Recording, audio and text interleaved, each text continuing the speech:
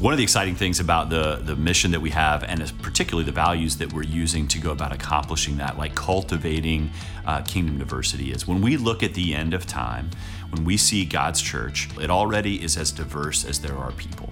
People from every tribe, tongue, and nation, worshiping and proclaiming that Jesus is Lord. And part of what's really cool about what's happening now is that we are intentionally saying we want to create a pocket of that here. We are the kind of place that looks more like the kingdom of God and continues to get that way because of what we have that unifies us is way bigger than anything that could divide us. So Forest Hill and Urban Promise have been in partnership for years now. Primarily, the last few years has been in our hosting and investing in their South Boulevard location for Urban Promise, which is right in line with our values of who we are. The mission that God has us on in building bridges that connect everybody to dynamic life in Christ. And Urban Promise is just one of the best ways that we do that we partner with somebody in doing it. My name is Jimmy McQuilkin with Urban Promise Charlotte, and our mission at Urban Promise is to raise up young Christian leaders from within Charlotte's low-income neighborhoods that have a vision for being leaders of restoration in their communities, both now and in the future. And we do this through primarily a really special program we call our Street Leader Program, whereby we employ high school students, teenagers, to be counselors, mentors, and role models for younger students that attend our after school and summer programs around the year. There is nobody cooler to our younger students than our street leaders, the teenagers from their neighborhood that share their background and experience. And street leaders really become these blueprints for our younger students to live up to and live into. And then on the flip side, our street leaders, like something magic inside of them just happens when they realize the impact that they can make on the younger students who they lead day in and day out. And so there are three parts to our vision: to reach a child, raise a leader, and restore community. So we reach out to those younger students, kindergarten through 8th grade students that attend year-round, neighborhood-based after-school and summer programs. And then as those students move through elementary and middle school into high school, they become that next group of street leaders. Our street leaders grow in their leadership and their faith and their academics, and ultimately we support them through their college access journey. And we've seen 100% of our high school street leaders get into college. Almost all of them will be the first in their families to graduate. And then long-term, in terms of that third piece of our mission, to restore community, we hope the street leader experience is an invitation to a lifetime of servant leadership for our street leaders. So as they graduate college, they come back and they lead in really special ways around the city, not only for their own achievement, but in order to further establish God's kingdom of hope and justice and peace for all here in the city of Charlotte. We started our first neighborhood site in the South Boulevard community, the South Boulevard corridor here in Charlotte, where Forest Hill was getting rooted itself in terms of serving that neighborhood, which is only 3 or 4 miles away from the South Park campus. And so since that moment, Forest Hill has made Urban Promise possible in so many different ways, whether that is investing financially in our work, and having volunteers and mentors support our students and street leaders in program, through board leadership, and just being an advocate for our work here in Charlotte. And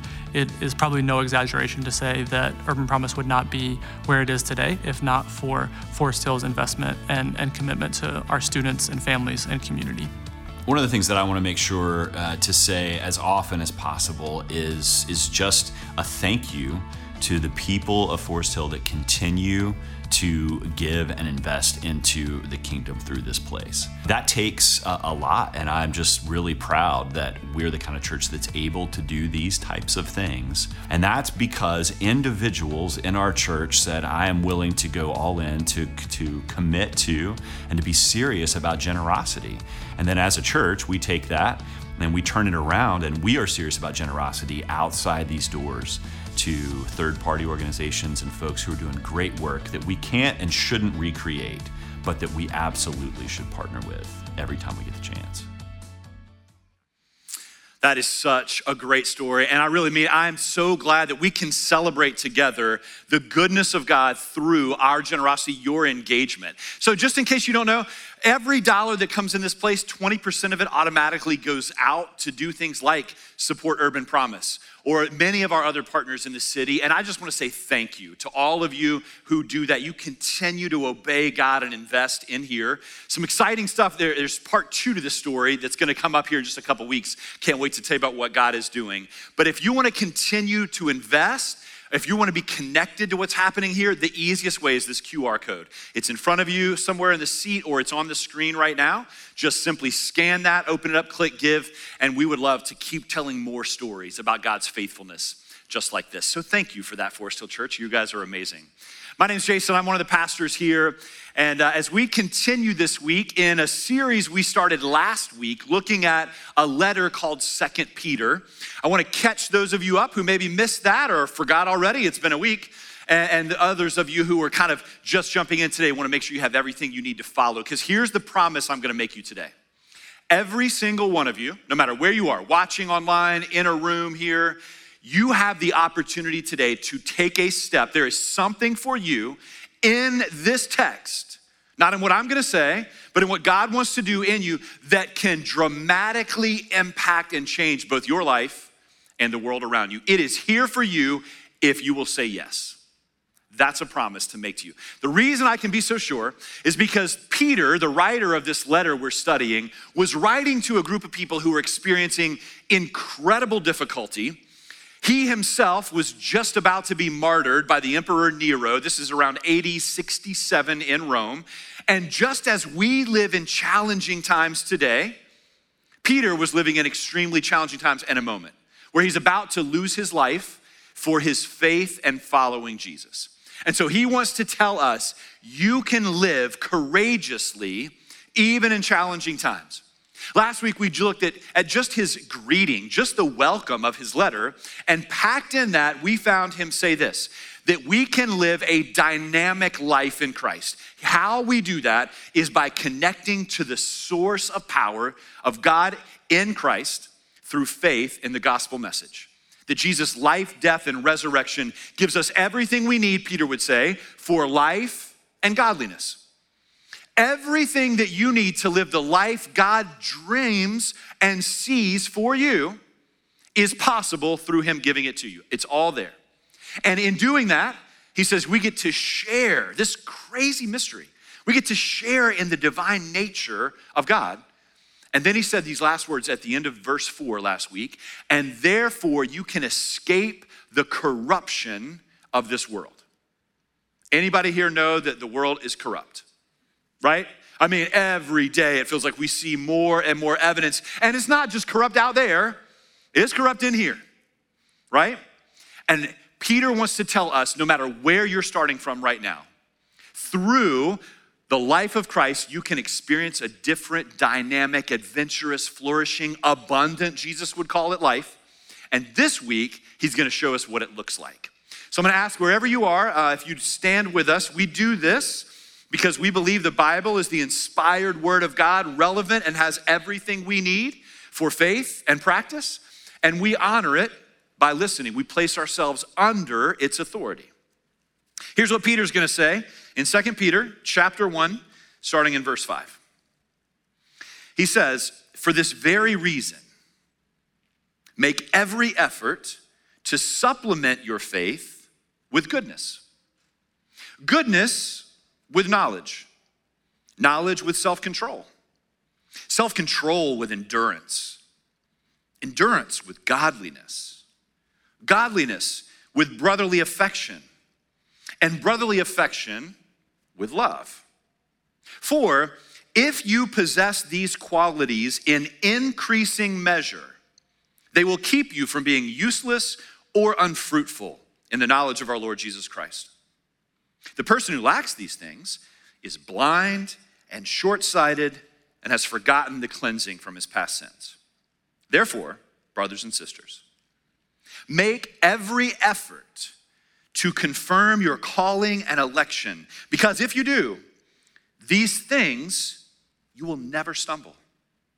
For in this way, entry into the eternal kingdom of our Lord and Savior Jesus Christ will be richly provided for you. This is God's word. You can be seated. Peter is going to go on to talk to us after he gives us this first chapter about foundations for our faith. He's going to talk to us about some false teachers and false narrative that's out there that can attack us. And then he's going to also tell us about the future. And he wants us to have a place in that future and the ability to stand against some of that false teaching by making sure we're standing on a firm foundation. But to do it, he says, in this mysterious way, we get to participate with God. Somehow, in God's sovereign providence, he wants you and I to actively work with him in building our life of faith.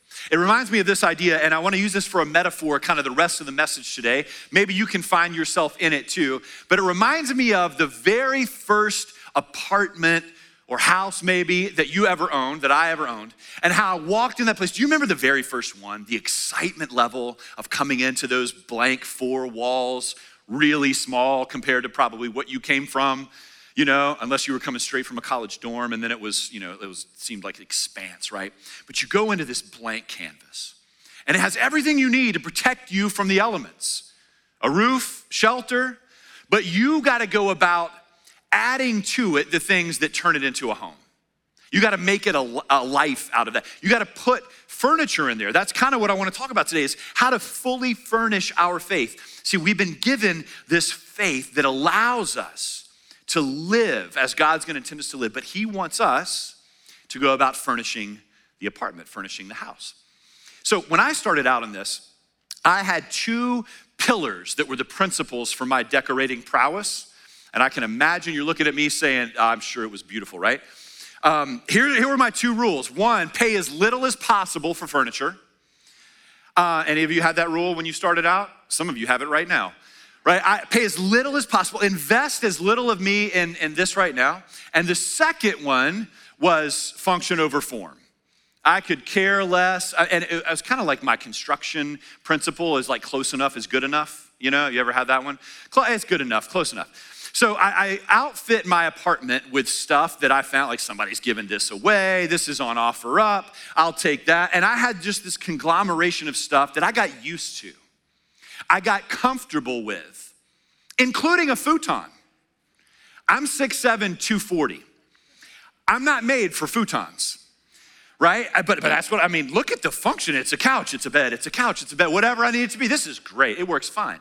Then I meet my sweet wife, Jessica, who's an artist, who has an aesthetic, who works like a designer a lot, and she comes in, and I remember so vividly, we've been dating for a little bit, and I don't know how she kept her mouth shut for the first few months, but we get to the point where we're talking about like maybe getting married and like what would it be like to move in and start a home together.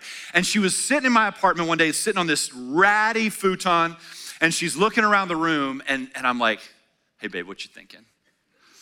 And she's like, well, I'm just trying to figure out what we're gonna do with all your stuff. Anybody ever had that before? I mean, nothing was gonna make it. Maybe one lamp was gonna be saved. But she, as a designer, and a good designer, can see beyond what's there now to what's possible. That's what it really was. I was living still like a bachelor from just getting out of college. I had enough function that I had gotten really comfortable with. I could make it through life with that stuff. And she's like, but this could be so much better, so much more beautiful, so much more fruitful. And a good designer can do that. I want you to think about this fact that as God asks us to fully furnish our faith, he is the designer that sees and knows exactly what you need to live the life he wants you to live. And he's gonna ask you to participate, join him, and get it. See, I had to go get some furniture and I had to get rid of some stuff, and it broke my heart, honestly, in some ways. Some of the things I had to part with, like that futon, you can tell I'm still not over it. But my life is so much better because I followed. So here's what we're gonna do. We're gonna jump into this passage. We're gonna look at each one of these things that Peter's just told us to add, to supplement to our faith, to furnish it with. I wanna break it down and kind of give you real quick what they mean, and then we're gonna end with this challenge. And here's what I want you to be hearing as I walk through it. Which one of these do you need to make every effort to grow in your life? Where do you need to put effort into furnishing your faith? That phrase itself, make every effort, actually, it's one of the mysteries of the relationship that we have with Christ. that somehow God, the designer, creator of the universe, says you can participate with me in doing this. It's not like the collaboration that naturally happens sometimes in the music industry or whatever, where one artist calls another and says, I want to do a collaboration with you. And one's bringing all of it to the table and the other one is like just proud to be here showing up. God says, we're going to work together. I'm going to supply the power and I want you to expend effort. See, that's the first thing that I didn't really grasp when Jessica said, we got to throw away all your stuff. I was gonna have to put effort. It was gonna cost me something to live a life that was better than the one that I lived.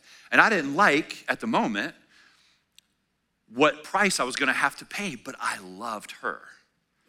And I wanted more than anything for her to be comfortable in my home. So I was willing to get rid of stuff and to add things because that relationship meant so much to me. Peter says, your relationship to Christ is like that. Make every effort, put energy and cost into participating with God. Now, one of the things that the reasons we don't like talking about this participation idea a lot is because we're told, especially in this church, we've grown up believing that everything that we have is a gift of God by grace, right? And that is true. We actually are finding our salvation. We are rescued simply because we place faith in the grace of God to do for us what we could never do for ourselves. But God also, in this apparent contradiction, says, but I'm gonna work with you to confirm that. Ephesians 4 says you gotta put on. I've given you this new life, but now you gotta put on like getting dressed. Colossians 3 says, put on and put off these things. We have to actually live into the identity that God gives us. So make every effort first. Here's the key to this. You and I, we can't do this on our own. You can't do this. You can't transform into the person that God is calling you to be on your own. But God will not do this without us. We can't do it without him. He won't do it without us. There's a partnership, a cooperation that's required. So here are the things that Peter says we've got to grow into. Here's the furniture for our house of faith. Goodness, knowledge, self-control, endurance, godliness, brotherly affection, and love. This list, first of all, you need to know is not sequential. It's not like you build one and once you get that all settled, then you start the next one. Kind of like furnishing or working in your house is never done. Any of you have the house exactly the way that you want it to be forever and it's never changing? No, you're gonna keep adding and building. And as you add one thing, it actually shows up something that's lacking somewhere else. And so don't think of this as you gotta get goodness down and then start on knowledge. We work together and I'll show you what I mean here in just a moment. So goodness. In English, when we talk about good, sometimes that is like mediocre. You know, something's good, it's decent, it's fine. What Peter means here when he says goodness is actually moral excellence. It's choosing to do the right, hard thing rather than the wrong, easy thing. It's saying that there's actually a virtue, there's actually a way of life that is right, that the scripture lays out for us how to live, and that we should add to our faith, our trust in Christ, moral choices of excellence. And then he says, add to that knowledge. Last week, I talked to you about knowledge that he used at the beginning of the letter, and he used this word called epignosis, which is a certain kind of knowledge. It's the deep, intimate, relational kind of knowledge. Sort of like the difference in knowing a person and knowing about a person. You know what you call somebody who just knows a lot about a person but doesn't actually know them? A stalker. That's what, some of us stalk Jesus. You know a ton about him, but you don't relationally, you don't have experience with him. That's what Peter was talking about at the beginning. That's how we get the dynamic life. And what he says it looks like is growing in practical knowledge of him, how to live like him. This is the wisdom of applied knowledge in our lives. He says, you need to go get that. And then he says, self-control. Self-control. Everybody knows what self-control means. The thing that Peter's getting across is that you should be and I should be adding to our faith the ability to not be a slave to our desire. To not have to go with your appetites. That how many of you know someone who lives kind of the I see it, I want it I want it, I buy it. I buy it, I'm tired of it. I'm tired of it, I throw it away. You know that process that we go through? Peter, it's interesting that Peter would bring up this idea of self-control because Peter is one of the most impulsive people who ever followed Jesus. When we talked about this last week, he did all kinds of crazy stuff. Like he was super passionate. But like a passionate person, Peter seemed to always live out of just the desire, what was next. So he spoke when he was supposed to be quiet, and he slept when he was supposed to pray. And we talked last week about how he invited a bunch of people over to his mother-in-law's house while she was sick in bed for dinner. Like he just didn't think sometimes. And yet now Peter says self-control has got to be one of the things you add to your life. There's one instance that I love. It's Peter in John 19, when Jesus is being arrested. He's just been betrayed. We looked at this at Easter. And Jesus, we're told, is about to go willingly, peacefully with the soldiers who come for him in the Garden of Gethsemane. He's doing that because he doesn't want any of the disciples, we're told, to be arrested as well, to be lost. And Peter, in this moment of just doing what he feels, grabs a sword and cuts off the ear of one of the servants there, a guy named Malchus. Jesus has got to get down and do a Mr. Potato Head miracle where he picks the ear up and sticks it back on and it stays. But Peter is he's like the poster boy for not having self-control. And yet somehow over the years since then, he's grown to one who can say no to his desire. That's my question for you. Is there a place in your life where you're just still not able to say no to the desire? In a couple of weeks, we're going to look at what some of the false teaching was that Peter was trying to contradict and deal with. And one of the things was these false teachers saying that you don't have to control your body. It's just your body. It's just biology. You do you. Whatever you feel like is fine. And Peter is saying to them and to us, you've got to add self-control to this. Then he says, you got to add endurance. Endurance, the word literally means to walk under the load. For some of us, we're trying to endure in suffering. That's what the load is for you. You've experienced something, and the suffering, the waiting on that, either the grief to leave or the healing to come, it feels like a load. And part of what we're asked to do is to keep walking. Your steps may be short. You may have to take breaks, but can you keep moving in endurance forward, persevering even when it's hard? I think this is one of the characteristics, one of the virtues and values that we really need to teach some of the younger folks in the next generation coming up, because it feels like, to me, our world has made it really simple to just, when it's hard, I eject. And so what I wanted to do with my kids is to teach resilience. I really want to teach how to do hard things and keep doing hard things so that when it starts to get tough, you don't just jettison it. Because that starts to play itself out in really important and impactful ways when you become an adult. And there are followers of Jesus who get to where marriage is just hard, I'm just tossing it. This is one of those virtues and characteristics that we have to add to, make every effort to supplement with our faith, endurance. He says godliness. This idea is of reverence and wonder, the awe of God. How many of you still, and this isn't to convict, this is just like to open us up to what's possible. How many of you still wake up some mornings and see a sunrise and just go, God, I'm in awe of what you've done. I mean, I see my kids play and I hear their laughter. I'm just in awe that you would do that for me. I'm in awe of who you are.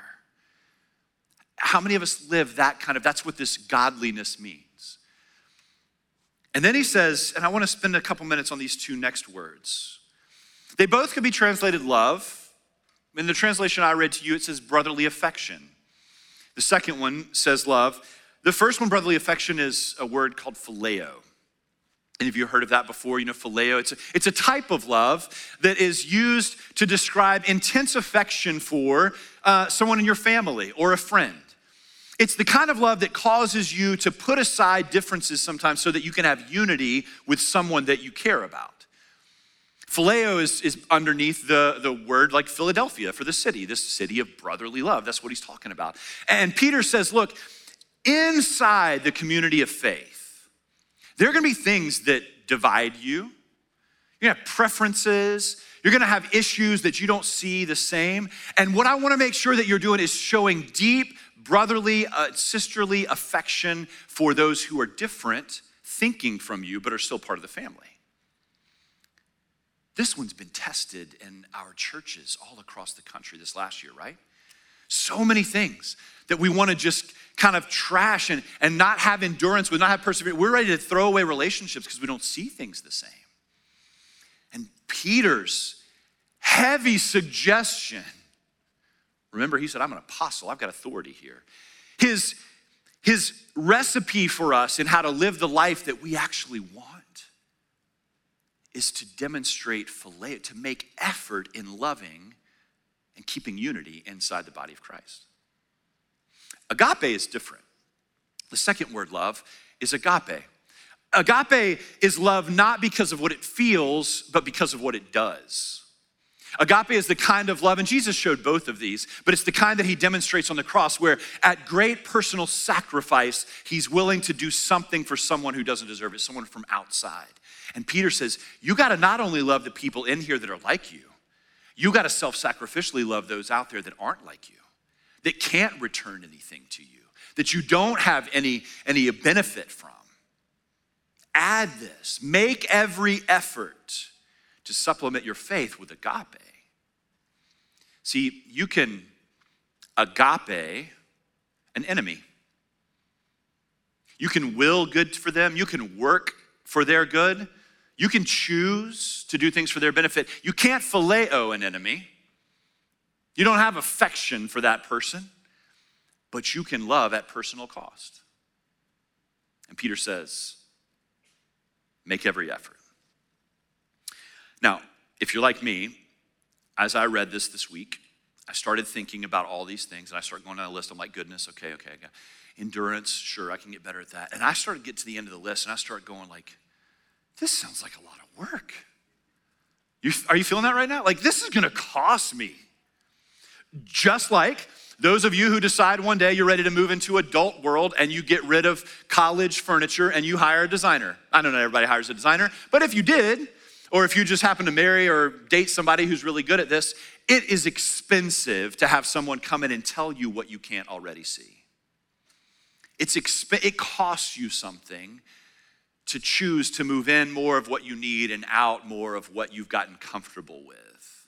Ways of living, ways of acting. And yet it leads you to a beautiful life. Here's what Peter would say next.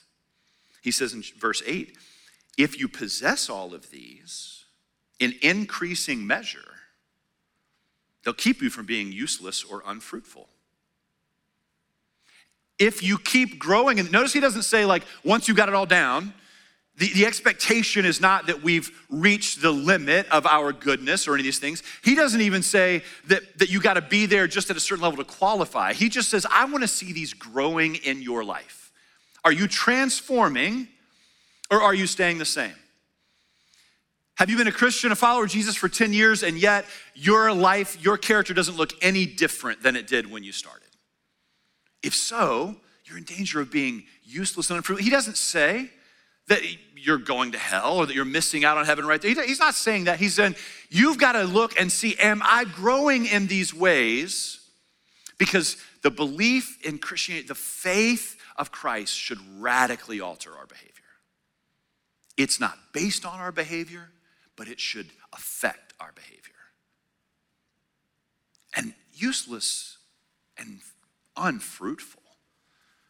Like, who wants that? Here's the thing, this is why I believe absolutely that there's something here for everybody in this room. You are here, I said this last week too, I don't think anybody comes to church or seeks after God and Christ anymore just because it's habit. It's just too easy to find whatever else you might try to fill up your mind or your heart with somewhere else. This is harder stuff. So I think you're here because you actually believe that you can change, that you can be transformed, that there is a better life for you. And think about it. Don't you want to be the kind of person that has applied wisdom, that makes good choices? Don't you want to be the kind of person that doesn't always have an argument going with somebody else, but you're keeping unity and showing affection? Don't you want to be the kind of person who's generous outside to people that can't pay you back? I mean, think about if you know somebody that's like this, that's good, that just you can count on to just make a good moral choice. That you can see, you watch them endure life's hard moments and we're inspired by it. You want that life. This is why I'm convinced that the next generation, the young people among us are we're not just like gonna lose faith in it, they're gonna actually take us forward. Because here's what I see in young people right now. I see people who some of them don't know why, but there's such a desire for community, for unity, for justice. No doubt there are some ways that they go about trying to implement that at times, but there are kingdom ideals, kingdom virtues that are expressing themselves. And what we need to do as the generation before us, we hand faith over, is to help them connect why you want that is because the image of God is imprinted in you. And the kingdom of God says this is how it's supposed to be. So find it, find the power, find the connection to Christ. And in that identity, live into that. And then you'll find what you're looking for. You're not gonna find the answer to the world's problem in some kind of agenda or some kind of legislation or some kind of program.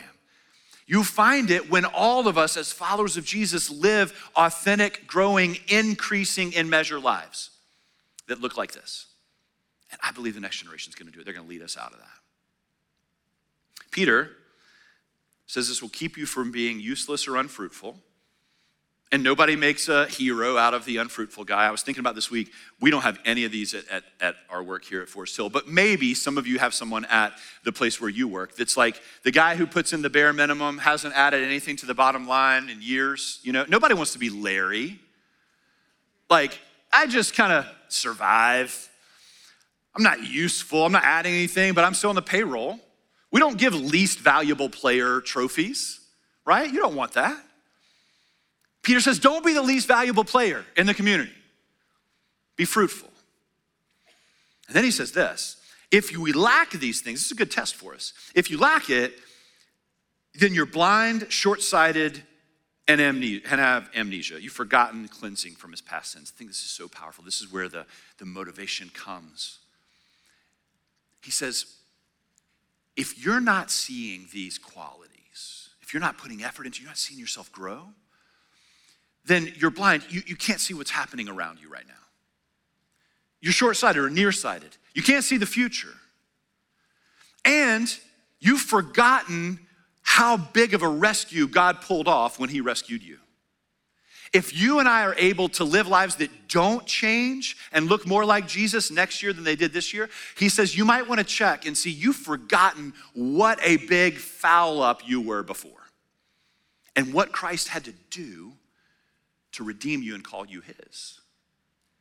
So sometimes the answer for how am I gonna make every effort, how do I engage this? It's by going back and remember what he rescued me from. Jesus has done that for me. I don't know why or how, but I've been a follower of Jesus for a long time, and I still don't feel that far away from when I was lost. I remember what it feels like.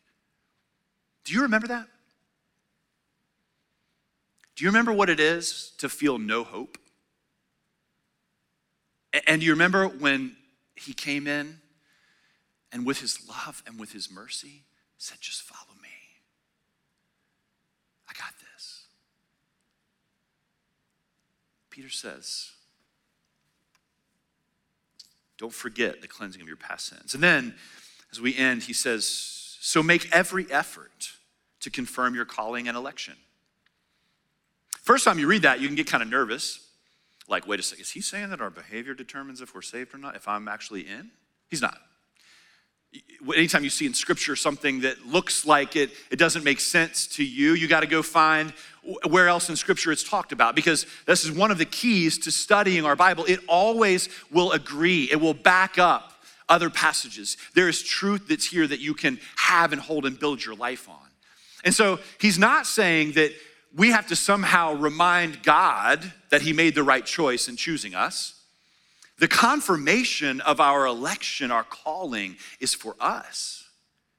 It's because he knows that if we don't see the dynamic transformation of our life, we might begin to doubt and think that we were never rescued to begin with. And that's going to be one of the tactics these false teachers we look at soon begin to play. They start to sow seeds of doubt for you. So this is not to remind God of who you are, it's to remind you of who you are. And then he says, if you do it, you won't stumble. How many of you have never stumbled? This is embarrassing. Like, no hand is up in here. Well, what does this mean? If he says, if you do this, you won't stumble, and yet all of us are saying we stumble, what does he mean? He's not saying you don't sin. He's not saying you don't fail. What he's talking about is that you don't fall off the path and never make it in, because the next thing he says is so powerful. He says, we are all as a community making our way to the entry into the kingdom of God that is richly provided by Christ. It's this picture of like an Olympian who's gone out to the games and they've won gold and they come home.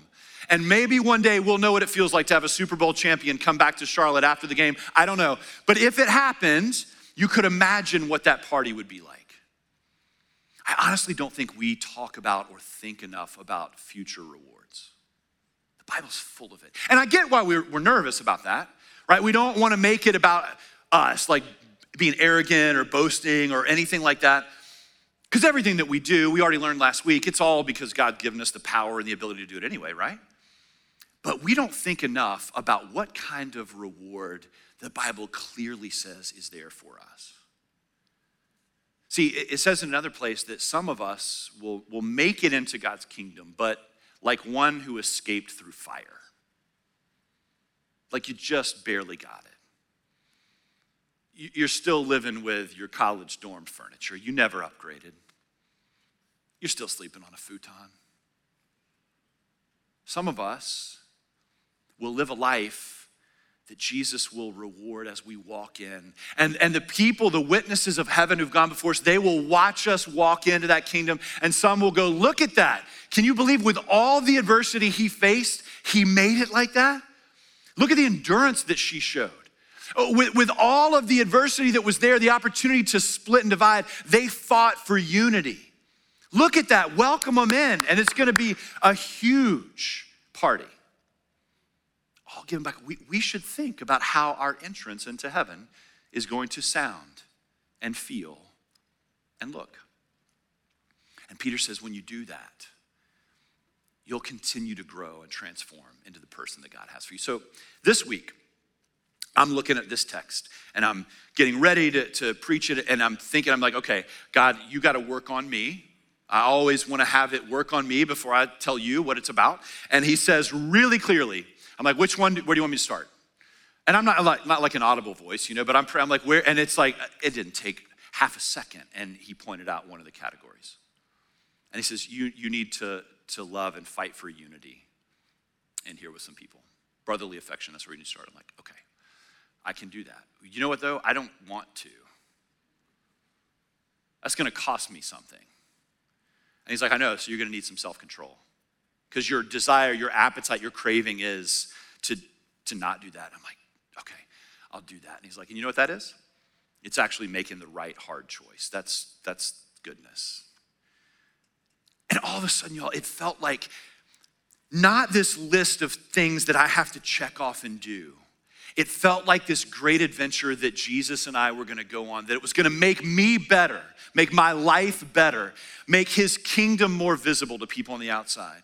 See, because he doesn't just want your furnishings to look good for your own comfort. He also wants to be able to invite people over to your house. He wants us to be able to see, people to see what it is that we're living.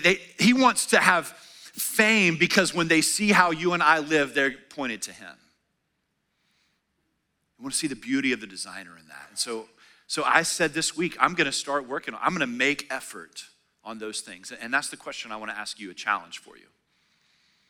Is I want you to think, write down, maybe take a note on your phone, but I want you to think, God, where would you have me start? Which one of these virtues can you make effort to grow in this week?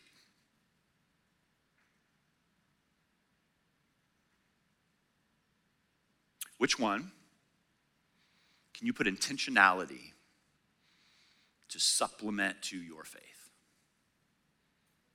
Remember, you're not doing it on your own. It's kind of like, you know those, maybe you've seen kids in the neighborhood of this, they're on a tricycle, little tricycle, and like you see that kid and he's like just going at it, you know, pedaling really hard. And then if you kind of pulled back the camera, you see it has that long handle behind that the dad's pushing or the mom's pushing, you know what I'm talking about? That's us. You gotta get on the trike and pedal.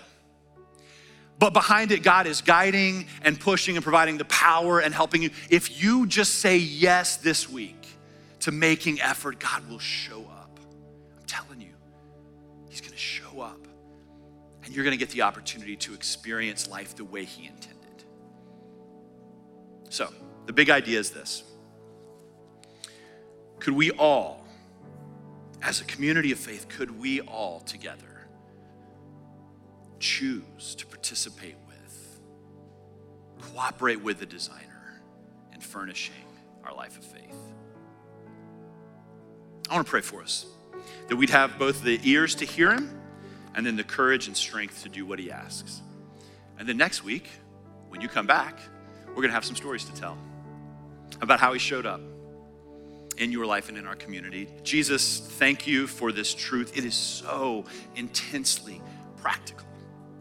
That you would just say, hey, there is a way of living that's better than you can imagine. And I want to lay it out for you. And then I want to provide what you need to do it. And then when you do what I've already told you and given you power to, I'm going to throw a party for you. Like your incredible grace for us knows no bounds. And the dignity of saying you want us to participate with you in becoming the us that you see. God, I pray for my friends in here that know where they need to start and they are terrified because it's going to cost something. It's going to be scary. They don't know how it's going to end. I pray that you would give incredible courage. God, for those of us that are just plain selfish, we are used to sitting in our ratty recliner and we don't want to get rid of it. We are comfortable. I pray that you would bring things into our life this week that would cause us to move. And I pray most, Jesus, that somebody in here and somebody that we interact with this week would sense and see what's possible because you chose in your life, death, and resurrection to give us life, and that they would be moved to surrender to you. God, I pray that you would do that through the internet, through people watching now in this moment and watching later this week and in this room and at all of our campuses. Your power knows no bounds. Would you call people to yourself and put us in service for your kingdom? Jesus, we love you, and that's exactly what we want. Help us to know how to want it more. In your beautiful name we pray.